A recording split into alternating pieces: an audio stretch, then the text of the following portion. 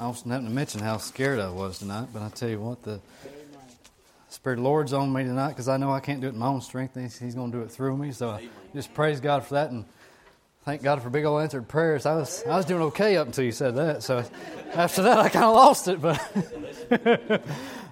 But even as scared as I am tonight, I'll tell you a quick story. You know, as scared as I've been standing in this exact spot. Several years ago, when I was just a kid, I was helping Miss Reva. She'd come up here on Saturdays and clean the church, and part of my job was she'd put me to work back here, straightening off the song books and polishing off the pews and the pulpit. And this one day, it must have been cold outside, and she'd run off to town to get some cleaning supplies, and she'd leave the back doors open and these side doors over here wide open, and I just realized I was here by myself, so I'd stand here, I'd get behind this pulpit, and I did my best Billy Graham impression. And so I was preaching to nobody, but I was getting it. And about that same time, the wind blew and every one of these doors shut, and I lost it. I ran out of here a new creation. Yeah, I ain't never seen nothing like that. So I was in the parking lot, Reva got back, so angel of the Lord appeared and said, "Fear not." Her name was Reva Lewis, and she put me right back to work, so... Scared as I am now, nothing beats that. So, yeah, 15 years old, man, it's going. So, but seriously, church, I'm excited to stand up here and give you a word of encouragement tonight and let you know what I've learned and what God's put on my heart. And it's just an honor and a privilege here to stand before you. So I just thank God for each one of you and thank God for you, Pastor, and thank you for the opportunity. So, with that said, if you've got your Bibles with you, I'd like you to turn to 1 Samuel chapter 17. A very familiar passage. We're going to read just two verses here in verse 45 through 47. Yeah, story of David and Goliath. And God's put this on my heart in a different way than how I've ever read this before. But verse 45 says, "Then said David to the Philistine, Thou comest to me with a sword, with a spear, with a shield, but I come to thee in the name of the Lord of hosts, the God of the armies of Israel, whom thou hast defied. This day the Lord will deliver thee into mine hand, and I will smite thee, and take thine head from thee. And I will give the carcasses of the host of the Philistines this day unto the fowls of the air, and the wild beasts of the earth, and that the earth may know that there is a God in Israel, and all this assembly shall know that the Lord saveth not with sword and spear, for the battle is the Lord's, and he will give you into our hands." Brother Ira, would you pray for us? Yes, sir. Heavenly Father, Lord, we come tonight, God. We thank you for your word tonight, Lord, Heavenly Father. God, we thank you, Lord, for your man tonight, God. I pray, Lord, thank Heavenly you, Lord. Father, that you take this, Lord, Heavenly Father, this Pray, God, reading use me in my word, way, God, God. you bless it, Lord, You be the Heavenly glory Father. of this. God, give it, Lord, Heavenly Father, the courage tonight, God. I pray tonight, Lord, Heavenly Father, move every hindrance, every idle thought in the next little while, God. Heavenly Father, speak to our hearts, Lord, Heavenly Father. And God, Heavenly Father, we'll be quick to praise you. Meet every need in the house tonight, God, in Jesus' name, amen. Amen. You may be seated. See, Erica asked, she says, "What are you going to preach on?" I said, "Well, I'm probably going to preach on myself. I don't want to offend the whole congregation on my first sermon. They won't have me back for a second one." So I started thinking about my approach in life and see what the Scripture to me says in a lot of ways that God's put on my heart is I want you to think of three approaches now that you can take in life. And Brother Randy talking about golf. Yeah, your approach shot is what matters. It's going to be either going to make your next step harder, it's going to make it next step easier. And I've done all three of these examples I want to share with you tonight. And number one, I want you to think about Goliath, because I've been Goliath, and you might be saying, "Well, rookie, you don't look 9 foot tall." And that's not where I'm going with that. But see, Goliath was without God, and I've tried that. I've tried to go through life lost in sin, try to go without God. And the Bible goes into great detail here about how Goliath was equipped. And he had brass armor. He was covered head to toe. Had a helmet, chest plate, the greaves. He had a sword. He had a spear. He even had a little guy out in front of him carrying a shield because he couldn't be bothered to carry everything he had, but he didn't have God. And I've been there. You try to do it on your own strength. The Bible talks about he grew up from a youth as a warrior. And he relied on his own size, his own strength to conduct the battle. And look at him; he might be, from the appearances, well equipped for it. But he was missing something. And I've been lost in sin. I've been trying to go through that and try to rely on my own resources. And you know, I've sat there and I've prayed to God. I was like, well, God, if you give me a great speaking voice, maybe I'd preach. Or God, if you give me a singing voice, maybe I'd sing a song. God, if you'd help me financially, maybe I'd join the mission field. We asked so many things, but David knew he could use what God had already given him to win the victory. And Goliath, he probably looked across the way this is set up in the Valley of Elah, on the hillside over here, the Philistine army lined up on this side, and down the valleys where they would fight, on this other hillside where the Israel army and Saul had lined up. And when Goliath saw David out there in the valley, he probably looked at him and said, man, this is nothing. He stood on that mountainside and he taunted the Israelites for 40 days, first thing in the morning, the last thing in the evening, begging somebody to come fight him. And he saw David at this point. He talked himself into it. See, a lot of times, pride is the enemy of obedience.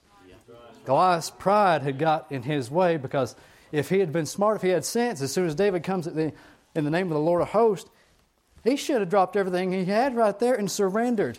And how many times have I been confronted by God and I did not surrender? And I fell flat on my face. But thank God one day, I was sitting about 7 rows back, and there's a Spirit of the Lord coming at me like a rock between the eyes. And God gives you a choice. You can either fall back in sin, or you can fall on your face and on your knees in this altar. And so, I don't want to be Goliath anymore. You come up a new person. I'm tired of being Goliath. I'm going to go to the victory. I'm going to go to the winning side. I'm going to go over here on this side. There you go. That's God. That's victory. That's what it feels like. And so that was part of my salvation story, where I sat back there and thought I was saved as a child, and come to realization, like I said, it's like catching a rock between the eyes, kind of like Goliath did. And you come to that realization that God has offered you the free pardon of sin. God has offered you salvation. So I come up a new person. I'm switching sides. I'm going from this valley over here on this side of the hillside. I'm going to go to the new hillside.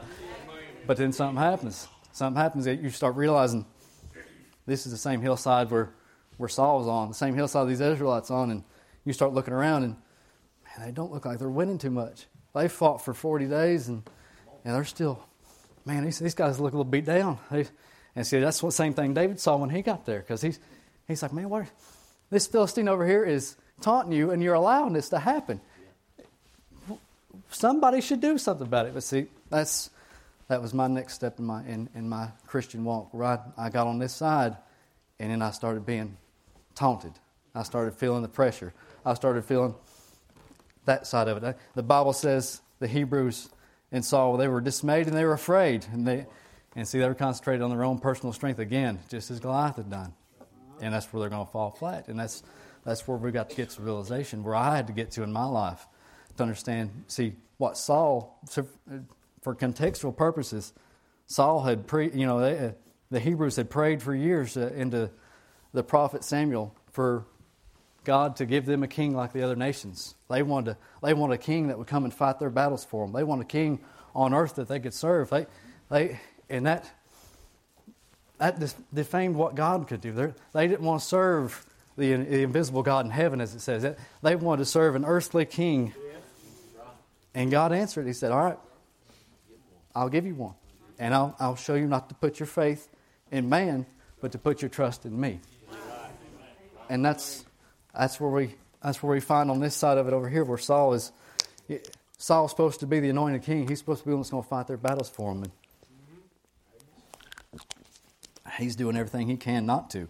Instead, Saul offers up rewards instead. And so he says, whoever can kill this Philistine, Goliath, I'll bless you with, marry my daughter. I'll give you riches. They'll write songs about you. You'll have fame. You'll have fortune. No taxes. But still, he was doing anything he could, but he wasn't getting out there. And even the rewards weren't great enough to get anyone to come out there, because you can't be motivated by the rewards in the Christian walk. You've got to be motivated by God. And see, that's when at this time, David hadn't even got there. David was still with his father herding sheep. See, he wasn't even old enough at this time to serve in the Israeli army. So he was out, and his father had sent his 3 older sons up with Saul because they were fighting the battle. And David was back home serving sheep, and his father sent him. He said, "Here's some bread. Here's some cheese. Go and check on your brothers. Drop off some supplies. And report back. Let me know how they're doing." It wasn't David's job to go up there and fight yet. That wasn't his part of his mission. He hadn't even been at the age count to be able to go up and do that yet. So his father sent him on his way to check on his brother, report back, and that's when he gets there and he realizes, what's going on with these. For 40 days they have allowed Goliath to taunt them and everything like that. And David said, why are you doing this? And what happens? He shows up and he fights their battle for them. And I thank God that the Heavenly Father sent His Son. He dropped off the provisions. He provided me with the supplies. He provided me with sin. And then He's fighting my battles for me. The Bible says the Christ comes and dwells in the heart. Boy, He drops off the provisions in the heart. But then He marches on the front lines. See, a week ago, Austin used his palm of his hand like the map of Israel. Well, right here's the Valley of Elah. See, Jesus comes into the heart, but there's a lot of times the opponent and opposition, it resides up here. This hillside's down here, and the other hillside up here. The Valley of Elah is right here. But praise God, He's fighting my battles for me. And my strength and my weakness, He's taken over it.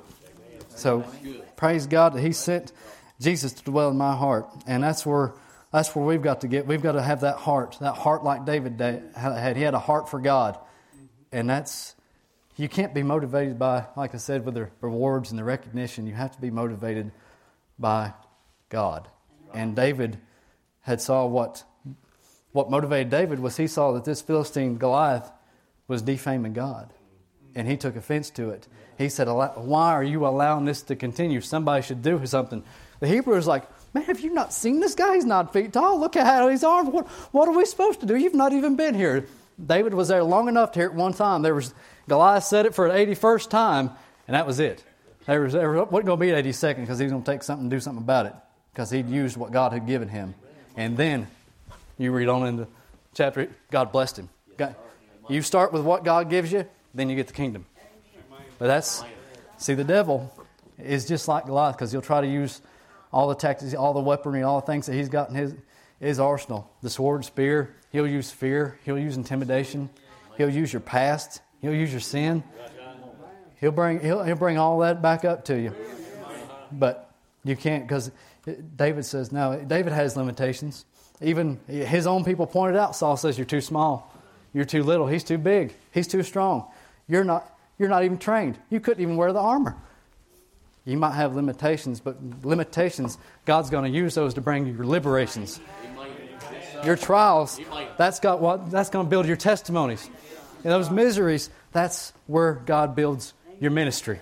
And that's just like in 2 Corinthians, Jesus said, my strength is made perfect in weakness. For when I'm weak, then I'm strong. Because you are never stronger than when you're totally and truly dependent on Jesus.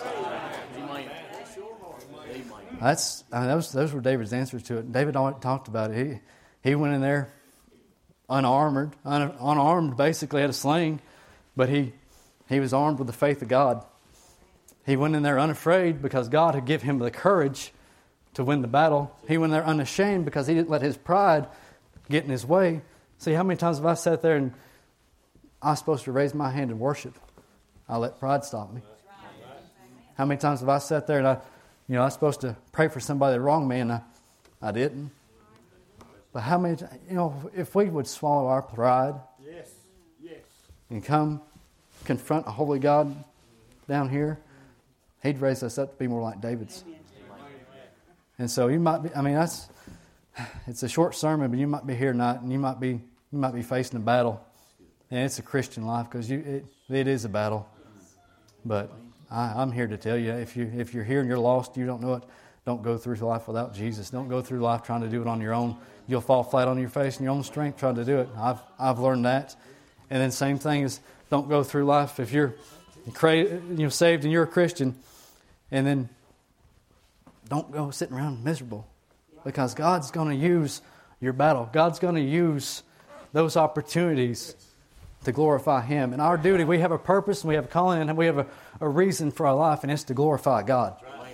We need to bring the glory to God. And so that, it got me thinking about, if you're in a battle and if you're facing something and you say, preacher, you don't know how long I've been fighting this. And like, well, I know the Israelites fought the Philistines from sun up to sundown for 40 days, and God changed that with one stone. And I know the same thing, that Brother Austin came back from the Holy Land for a reason and for a cause, and well, he came back, and the last time we met, he brought some stones with him because he made sure we wasn't going to run out of rocks. So I figured, I can't wait to see what God does from there. If you'll stand with me tonight, and I'll close. That's Miss Martha, if you won't mind, come to the piano.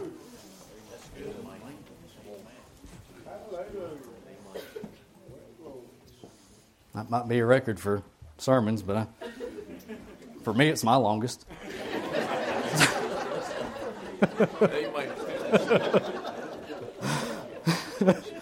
So, I thank you, church, and I love you, and I appreciate the opportunity to stand before you, and I just pray, God, that we'll have revival in this land, and we can. And it doesn't take an army of Israelites; it just takes a few Davids.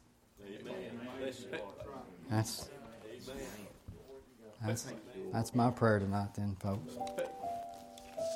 And I thank God for big old answered prayers.